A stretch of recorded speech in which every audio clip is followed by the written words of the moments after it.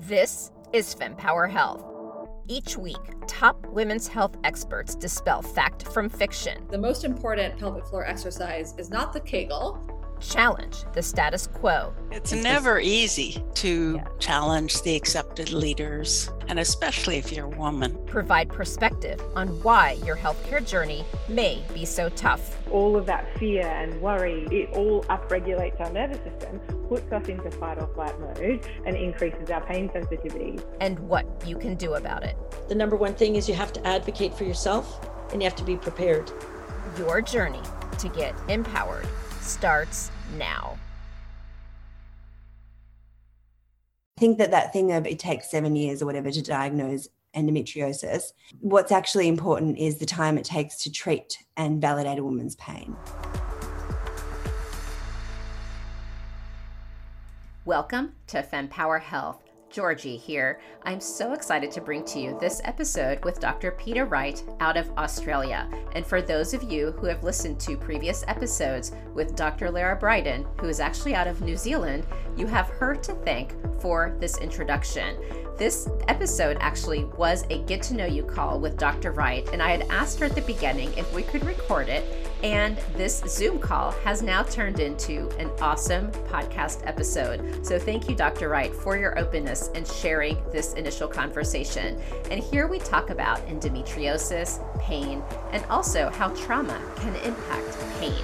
This is really an initial conversation because we agreed we definitely need to talk more about this topic. So as you listen to the episode, please do share with me additional questions that you may have, because I will make sure to ask them of Dr. Wright in our next conversation, and that episode will go live in season 4. So be sure to follow on Apple Podcast and Spotify Podcast so that you will be alerted for when that goes live. So let's take a listen to this awesome conversation. So I'm I do fertility and I do gynecology, and I kind of focus in a much more holistic way than the conventional gynecology system kind of does. Right. So like often, as I was trained, it would be a woman would come in, just discuss her period problems or her gynecological things, and you kind of have a very quick question about, family life, family history, social history, and then that's kind of it in the typical how I was trained to practice, right? And no basic and root cause, as you were saying, even in medicine conventionally isn't a thing that you focus on. I guess Right. it's like you come with a period problem, it's heavy, it's painful, whatever. Okay, so what the conventional solution was generally surgery, or it's hormones, or it's the pill, or it's, something that switches off the cycle to regulate. Obviously, it doesn't regulate the cycle, switches off, or removes something from the body. So as a surgical answer, they're only what you're interested in when you're a conventional gynecologist mostly. And I became very, very, very disillusioned by that. And also I think I talked to my patients a lot more, and I could understand the impact that environment have on women's health. So for example, with polycystic ovarian syndrome, which is just, I have a massive bugbear with that anyway, with the name, but it's an umbrella term. No one wants to get to the root cause of it. So it's all just slapping a big Band-Aid on it and women are very confused by that diagnosis as well. And it's so often it's environmental, either environmental at the time or environmental from when the woman was in utero, from environmental exposures early on in her life, but no one was interested in doing that. And I just became very interested in doing that for all of those conditions, and educating and helping women to understand about their bodies. Because like the number of women I've seen who are 43 and have been on the pill for almost their entire lives and have no idea what the pill is doing to them, and they've just gone on it because their doctor has said you should go on it for acne or to regulate your cycles at the age of 14, is crazy. It's so common. And women who now come to see me for fertility problems, who started their period at say 13, had irregular cycles, which is pretty normal when you're first starting to get cycles. If you understand the development of the brain and the ovary axis, you understand that that's part of it. But many GPs aren't educated about what's normal in a woman's body, and so they don't educate women, and they're just like, okay, well, here's the pill. So that they go on the pill before their reproductive systems are mature and before they're regularly ovulating. They stay on it for 20 years. They then go off it at 35 and want to try and have a baby, and their periods are irregular, and they might have acne and they might have some other things, which then they get slapped with a diagnosis of PCOS and get really funneled down the fertility pathway, or the infertility pathway, or having to do IVF to conceive, when really their reproductive system is still immature and it just needs time, which they're lacking at 35, right? So that's a big thing in itself. By the way, that was me. I was on the pill from when I was 18 to 35. Yeah, but this is the thing. And also doctors will say that's a really good way to cure or treat endometriosis, which obviously not, because you were on the pill for that whole time and you have endometriosis. So doctors telling women that the pill or hormonal suppression is the only way to treat endometriosis is not right either. The other thing that I've found in my research, so talking to women, so I did a big course with Aviva Rom. Do you know her? Yes, I do. Rom? Yeah. Probably a couple of years ago. I feel like my child was little, like maybe 3 years ago, on integrative medicine. And I've done a master's in fertility and all of that sort of stuff. But her course was amazing. Like, that was the most amazing, wonderful, eye-opening, beautiful thing, because it taught root cause medicine and it taught wholehearted medicine. And I always say that, and my conventional friends don't have any idea what I'm talking about and think I'm really woo-woo. But I think that's so important. So I ask everybody about everything, environmental exposure. Before anyone comes to see me, they've filled out a big intake form, including things like, and this is probably controversial, and I'm speaking at it at 2 conferences, and I'm writing a book at the moment about this somehow between my time, about pain, pelvic pain and trauma. So I would probably say that about 90% of the women who come to see me who have pelvic pain have got a history of childhood or adolescent trauma. And no one really thinks to ask women. And I think it's this kind of, well, there's not enough time in a conventional consult, you can't really get into it. And also not wanting to say to women, your pain is in your head, because of course we don't want to say that to women, but there is a connection, huge connection, between trauma experienced as a young person or ongoing stress and pelvic pain, in my practice, in my experience, and in the literature as well. So there's a study by Sonia Grover, who's a doctor here in Australia, it was a systematic review, which just came out maybe a month ago, which was very handy because it cut my book research short because she had this beautiful summary. Have you heard of the ACE study, the Adverse Childhood Event Study? No. Okay, so it's an American study. I don't know how long ago it was, but basically they looked at, there's a questionnaire called the ACE questionnaire, and I can't remember how many questions, but it basically gives you a score and it is quantifying childhood trauma.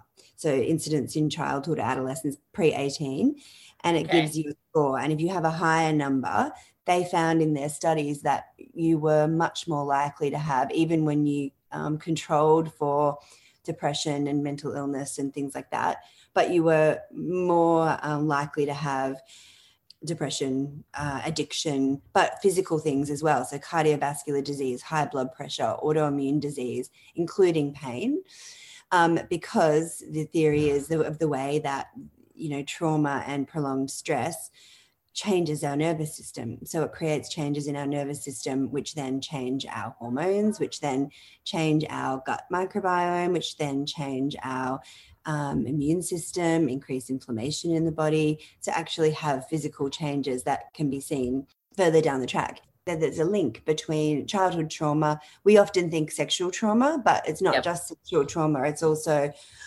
like family trauma, divorce, relational stuff, things like that. Or, the family members having health or medical problems during that time of their life. And I see that so often, especially if it's persistent pain. So, someone can come with just painful periods or painful ovulation, and that's sort of, the more simple pain. A question for you is, in this kind of a case, how does root cause, so we know this is the root cause, right? The trauma, but now you have the condition. So then how do you tackle it? Is it, you have to make sure you handle the trauma? So it's really important, because what happens is this is what I see typically. So I'll see the people who haven't seen other people, or I'll see, and this is a big part of their, I'll send you some graphics if you like, that might help to explain how I explain it to my patients. So even if someone has endometriosis, and if you talk to Lara as well, she'll talk about the bacterial, the theory of gut microbiome, leaky gut, increased intestinal permeability, LPS, going through those gaps, interfering with the immune system, and potentially that being part of what's happening with endometriosis and other autoimmune diseases. And there's lots of evidence that stress and trauma affect the microbiome, affect the ability of the endothelial cells to make that mucus layer, and then increases the chance of intestinal permeability, right? Increased intestinal permeability.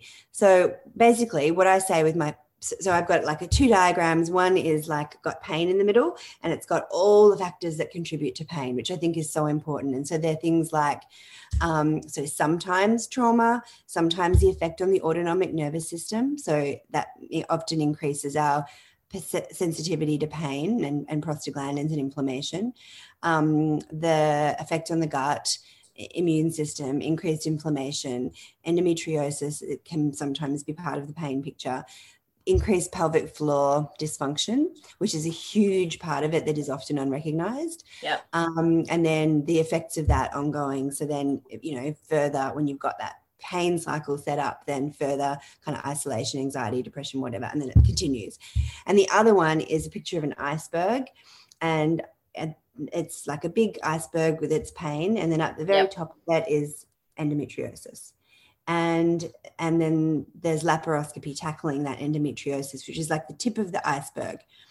But then you look at the water and the iceberg isn't there that you think. But underneath the water, there is all of the things that can contribute to endometriosis that haven't been tackled. So the increased inflammation, the immune system dysfunction, then the pelvic floor stuff that is part of the pain stuff, the turned up autonomic nervous system that increases your not only increases your feeling of pain, but it also increases your inflammation and reduces your immune system and makes that cycle continue. So if you're just doing a laparoscopy, you're missing so much of the picture for women who have pain and who are, I think, often being told that endometriosis is the only cause of pain, and the only thing you need to do about that is get a diagnosis, get it removed with surgery. I think that's really dangerous, because I see women who've come from other gynecologists who are very lesion focused, and they will have had 10 laparoscopies and they're still in pain. And in fact, they might have come to that first person with either pain just with their periods, and now they have persistent pain because they've become centrally sensitized, and then they've got scar tissue and they've had all of these operations, right? And their pain isn't better. And not only is their pain not better, it's worse, but you then dig down into, okay, well, what are the other factors in your pain that haven't been addressed up until this point?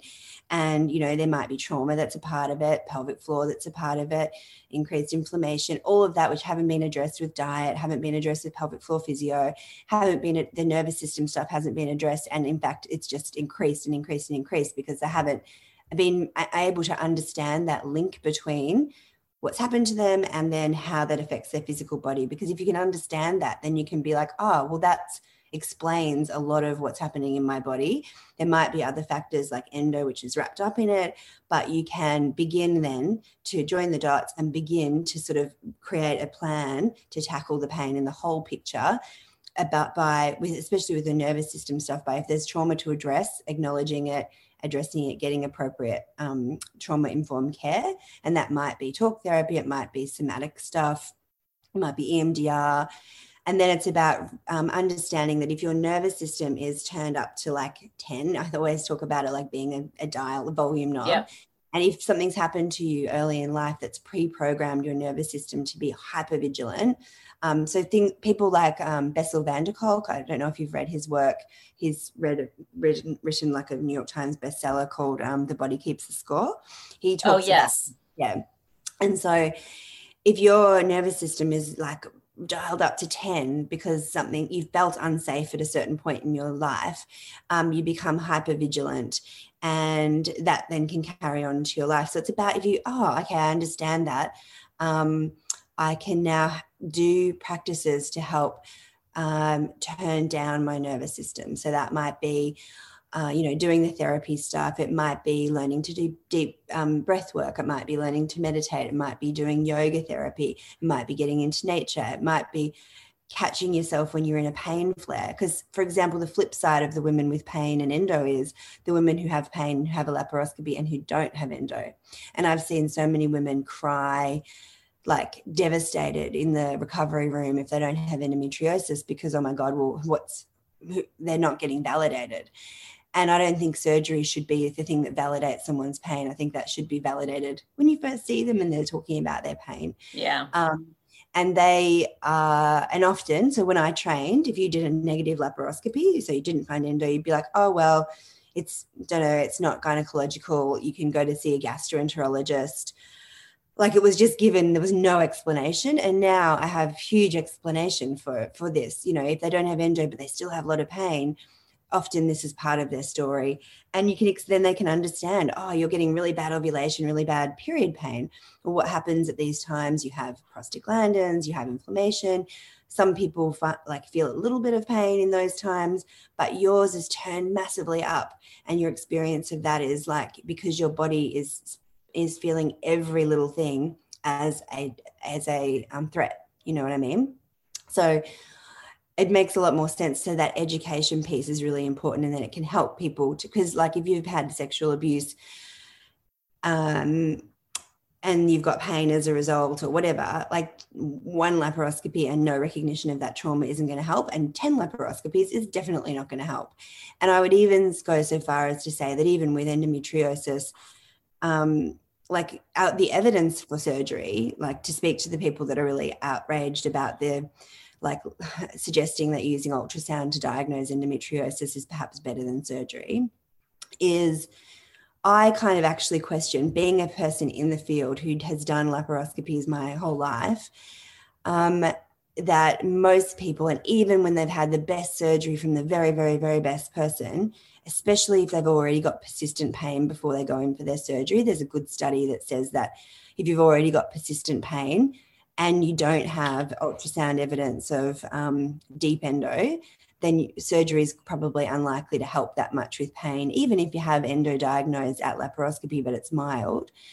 And also, there's the paradox of endometriosis, right? Like there's the fact that a lot of women have endo and have zero pain, and some people have no endo and have pain. And there was a study looking at just doing laparoscopy in women for other reasons, and they found that about 50% of women who were asymptomatic had endo, probably mild endo. And I think that some endo is probably physiological, in that 100% of women have some blood coming back out of the pelvic, out of the fallopian tubes and into the pelvis when we bleed. And if you've got a healthy immune system, or you don't have too much bleeding, then your immune system is going to clean up those cells. But if your immune system is not working well, so it's dysfunctional, it's overactive, that's when often you get that severe endometriosis and scarring. But, there's lots of anecdotal data about going back and doing second look laparoscopies that people don't really do that much anymore. But having noted some endo in the right side, and then they go back and they're like, oh, that's gone. And there might be a little bit over on the bladder. And that would be part of a healthy immune system dealing with those cells. And then when you look at the evidence for surgery and endometriosis and pain, which is really why you're doing the surgery apart from infertility, that a Cochrane review in 2020 looking at laparoscopy for pain and endometriosis concluded that we're uncertain whether it's actually an effective treatment for pain. There have only been 3 randomized controlled trials on pain and surgery for endometriosis. And like in one of them, I don't know if you know about this one, this was an Australian study. There wasn't that many people in each arm, but they did laparoscopy on everyone in the trial, and they only removed endo in like half of the people, and they left it in the other half, but they still did the keyholes. And after that, so it was like 70% of women improved with their pain if they had excisional surgery, but 30% of people improved by just having the holes. Like, so the ones that didn't have this actual endometriosis surgery, 30% of their pain improved, like initially, which is like a crazy placebo effect, right? But it's like you're getting validated. And then 6 months later, when they went back to excise the endometriosis in the people that they didn't excise it, they found that like a third, I think 40% was the same. 30% was improved when they were documenting the lesions, and like maybe 30% was a bit worse.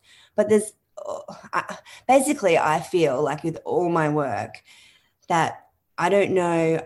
I mean, I don't think that doing that first laparoscopy for diagnosis. So if it's fertility and there's unexplained infertility, and you know that removing endometriosis can improve your spontaneous pregnancy rate by a bit, but not massively, it's then I would do laparoscopy for that. But telling people that, you know, it's by what order that it can increase fertility. But for pain, I think that as a society, we really, really need to rethink doing surgery on women for pain and having like endometriosis being this big fear point in young women's minds, because all the evidence suggests it is not that great for pain relief, and it can be making things worse. And there are a lot of other things that we need to tackle. So, you know, looking at diet, looking at stress, looking at environment, looking at other treatments that can reduce inflammation in the body. And I don't necessarily think that a laparoscopy is, I think that thing of it takes 7 years or whatever to diagnose endometriosis. I think what's actually important is the time it takes to treat and validate a woman's pain. That's what I think is important. And I don't necessarily think that a laparoscopy is necessary for every woman with pain. Yeah. And I think that needs to be discussed. So I discuss all of that with my patients, and I say, you know, this is what you can because I have some people who go in, like, for example, I saw a woman the other day who had an ovarian cyst. Mm-hmm. And she had a torted ovary, so it twisted on its blood supply, and she had to have surgery to remove the cyst and correct that. She was like 38 or something at the time, and she'd had 2 children in the past. And so she went in, had that, and before that had some pain with periods, but all very manageable, not anything major. The surgeon at her surgery said, and took her ovary out and said, and by the way, you've got endo, so we're going to put you on Zoladex after this. Like, there's no discussion. It's just, you've got endo. It's like, you've got it. It's like cancer. It needs to be treated, right? Not thinking about lots of people have endo. It's about your quality of life, and you've got to be doing something to improve the person's quality of life, right? But she didn't know. She's like, oh my God, I've got this thing. I've got endo. Oh, okay then. Got put on Zoladex, felt horrible. So that's, you know, turns off everything and makes you basically reversibly menopausal for that time. Yep. Then said, we're going to plan all these surgeries. Then that doctor went on to do 5 more surgeries in the space of like 8 months to remove endo, and also because she kept having a cyst with ovulation, which is probably just ovulation and her pain pathways becoming more and more regulated. Then she went to another doctor who's like renowned for just like operating and treating the lesion. Like, this guy would do, you know, I would see his patients all the time who become broken, who've had so many laparoscopies, put on so much like synthetic progestin to reduce the size of lesions or to reduce pain and bleeding, like 2 Mirenas at once plus synthetic progestin. Then they would get depressed, put on 30 kilos. So he'd put them on an antidepressant, which would increase their awful, right? He's treating a lesion that may or may not have something to do with this person's pain. He's not treating a whole person. And this is like the paradigm, right? But this woman that I was talking about, she then went and saw him. He did a hysterectomy. Then he did an operation 2 weeks later because she had more pain, because she's now got persistent pain all the time. and thought, okay, well, she told me I had a nerve trapped in the vault or something. It sounds like she's having a pain flare. So all of the things like the pain, the pelvic muscles, the nervous system just completely flaring, went back to surgery, then went back to surgery again, like 6 months later, because she had some more pain, probably from ovulation from her remaining ovary. Now this woman has pain every single day of her life. Before she didn't, and she's now still bleeding, and he's left a bit of cervix behind, so she's anyway. This is a very big example of why surgery is not benign, and that going down that surgical route when we know that there's a very high rate of recurrence of pain. So what the story is then that women just need to have 10 surgeries that still doesn't improve their pain. I totally reject that, and I think that it's causing way more harm for women than good. FemPower Health is pleased to partner with the upcoming FemTech and Consumer Innovation Summit. The summit is the latest deep dive event, part of the Women's Health Innovation Series, looking to tackle this growing sector of women's health, having had continental success in driving innovation, investment, research, and partnerships in traditional women's healthcare by bringing together critical stakeholders. Join us in New York on June 7th and 8th as we channel this success into the consumer sector of women's health. Visit www.femtechconsumerinnovation.com to view the superstar speaker lineup and enter code FEMPOWER15 for 15% off your ticket. Hope to see you there. You know, when I interviewed Mike Armour, so this is funny. So how I came to interview him is because of that article that was in ABC and the title. But when you read the article, it like didn't make sense with what the title was. And so I asked him about it. And it's interesting because his philosophy is very similar to yours. And he said that unfortunately, to get the clicks, they didn't want to change the title. And so he was stuck because he had control over the article, but not the title of the article. And for anyone who looked at the title and didn't read it, I can see why. And I remember I felt very disjointed because I'm like, the title says one thing, the content says something different. Anyways, he was saying similar to you, which is like, we need to get away from, I think you have endo and let's do surgery. Yes. And so I think what he was trying to say is like, there's all these other things you could do. And if you think it's endo based on these other things first, then there's possible other steps. But he was trying to say like, it shouldn't be, therefore do a it's more, can we do other things instead? And so, it was, I'm glad I connected with him to try to clear it up. And I published the episode so that people can hear like, this is what he actually meant. So, you know, it's interesting connecting on this because like, I'm now trying to figure out if first of all, I almost want to just take part of the segment of what we just discussed and like get it out there because I think it's such an interesting point and a lot of examples, I think, for people to think about and react to. But, you know, it's interesting. Like, I almost wonder if we should talk about this broader component of rethinking pain for women, pelvic pain for women. I'm writing a book. Right now on this. Okay. Absolutely. Because this is the thing. I think that women have been, I think the pendulum has swung from throughout time, really, of women having pain and then like, okay, they're just hysterical. It's in their head. They're crazy women, right? And that was maybe a bit what it was like in the past. And then I'll just suck it up thing. But also, like, this is a very broad perspective, right? But we live in a very patriarchal society. Yeah. So when we have a period, we don't get any, like, there's no understanding. There's no concession. Our world isn't built around us. It's like, it's all about productivity. Like, so when you learn about talking to women about their, for example, period pain, it's like, do you miss any days of school or work? Because we can't have not productive women, right?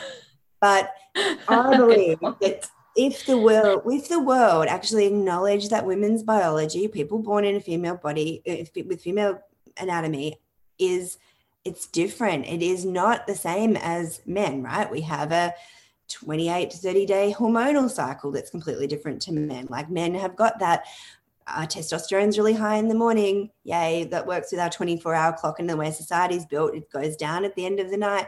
It gets recharged by sleeping and then it's back up again. Yay, the whole society's built around that. We don't have that, and our hormones are fluctuating throughout the month. And there's no language or understand. I think that's becoming a bit better.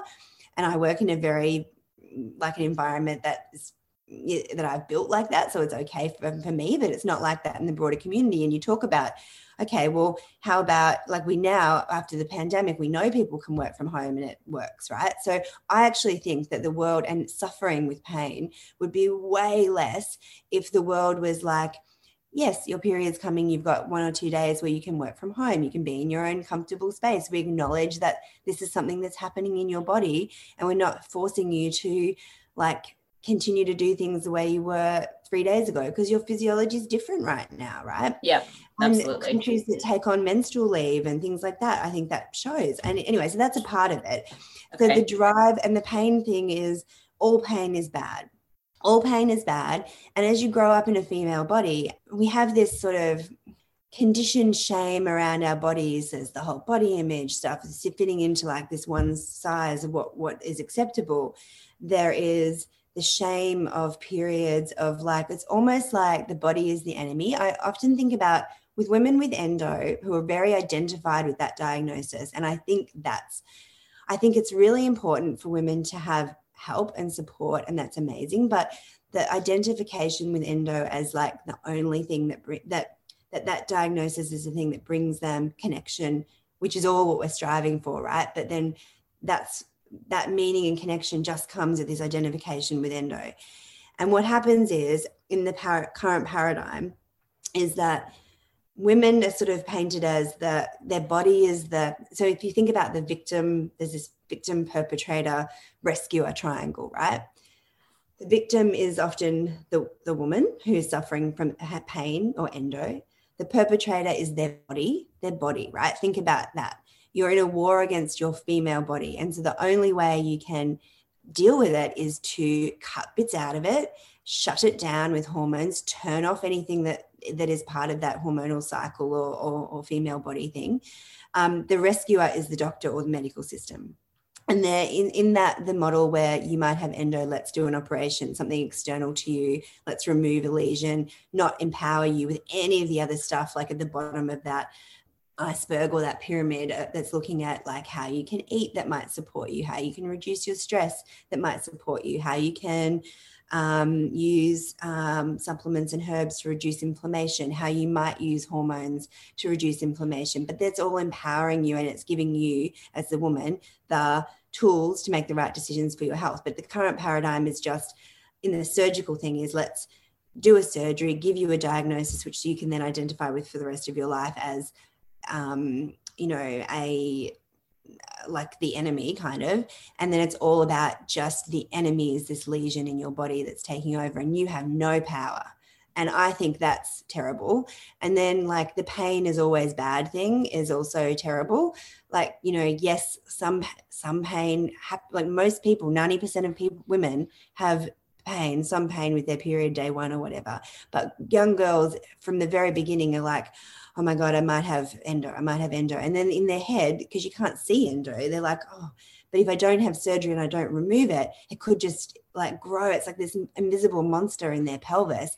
And it does sound really, really scary. But also there's no understanding. And they're like, oh, but if I don't get it removed, it might get worse.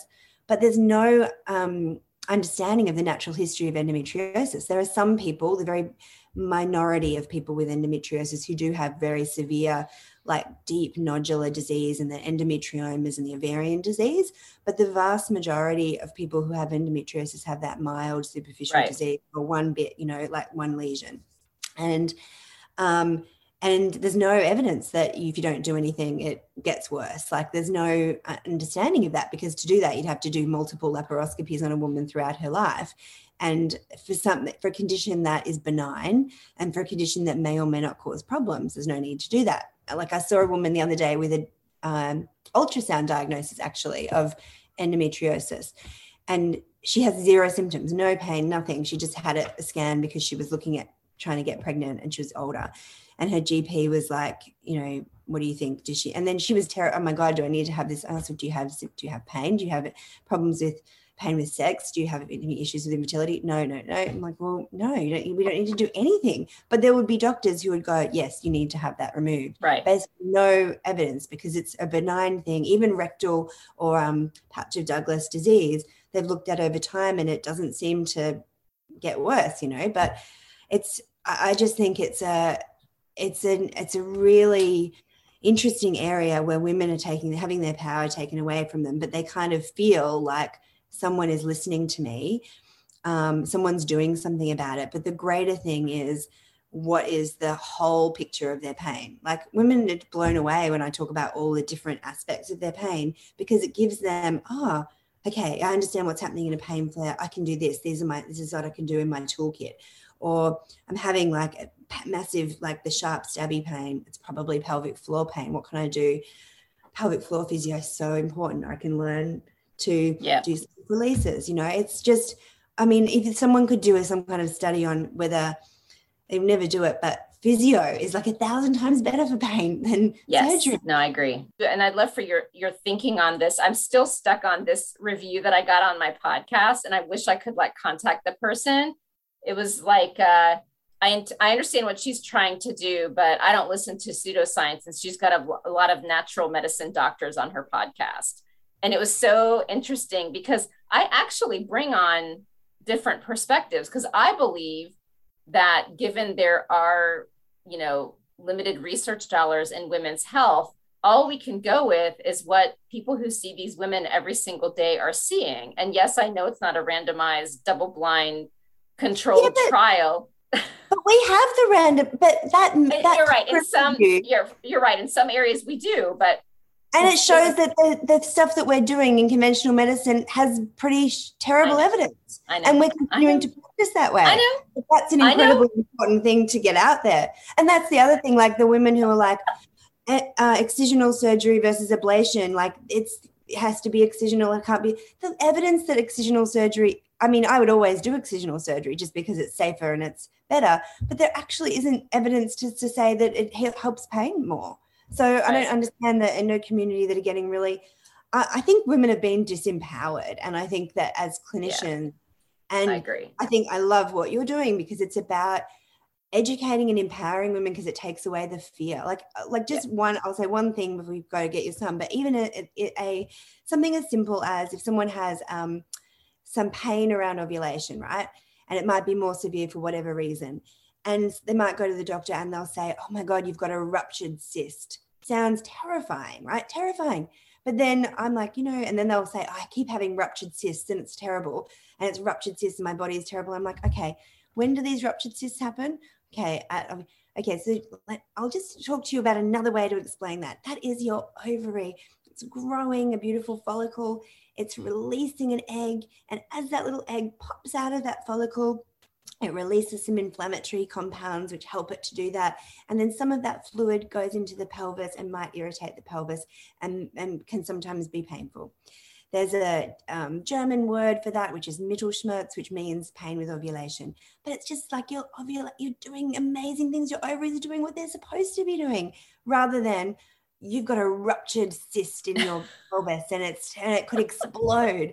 Can you see the difference in language and fear, and then how that, and they've done studies on language and using fear-based language to explain things, and how if you don't use that language, pain goes down.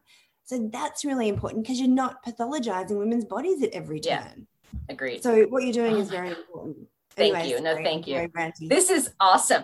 This way isn't working. So it's important that we talk about it. Like, it's not working.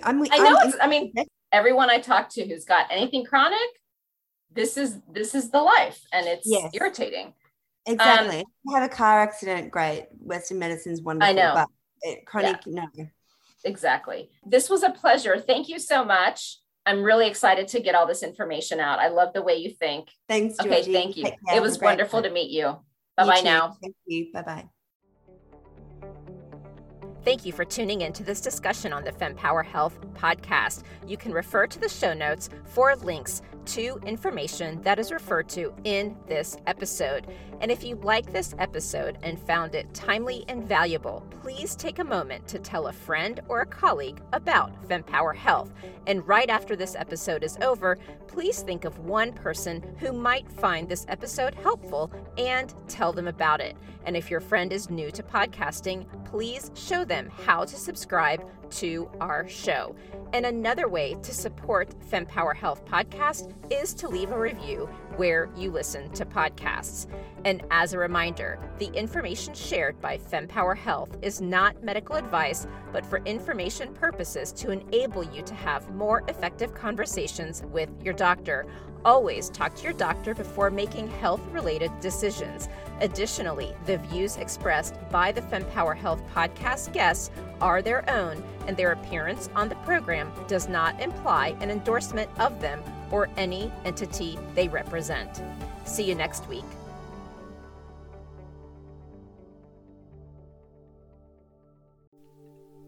And that wraps up another empowering session here at the FemPower Health Podcast. Now, before you dash off, I've got a quick, exciting invitation for you.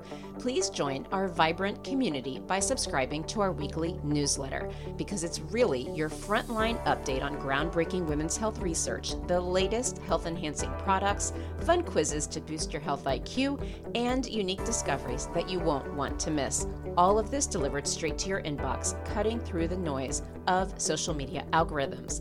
Love today's insights? Show your support by rating and reviewing our podcast. Your feedback is more than just a pat on our backs here at FemPower Health. It lights the way for others seeking guidance and community in their health journey, amplifying the voices that need to be heard. And for a deeper dive into today's topics, check out the show notes and explore our website at fempower-health.com. Our site is a treasure trove of knowledge, neatly categorized by topics of interest and life stages, ensuring you find exactly what you need to empower your health journey. And your voice matters to us deeply. Whether you have a question, a story to share, or feedback on our episodes, reach out directly at info@fempower-health.com. Drop us a message on social media or hit reply on any newsletter. Your insights inspire our conversations. And a quick note, the knowledge we share is here to embolden you in discussions with your healthcare provider. It's not medical advice. Always consult with your doctor for health decisions. And remember, the diverse perspectives of our guests reflect their individual journeys, and it's not an endorsement by FemPower Health. Here's to empowering your health journey one episode at a time, and I'll see you on the next FemPower Health podcast episode.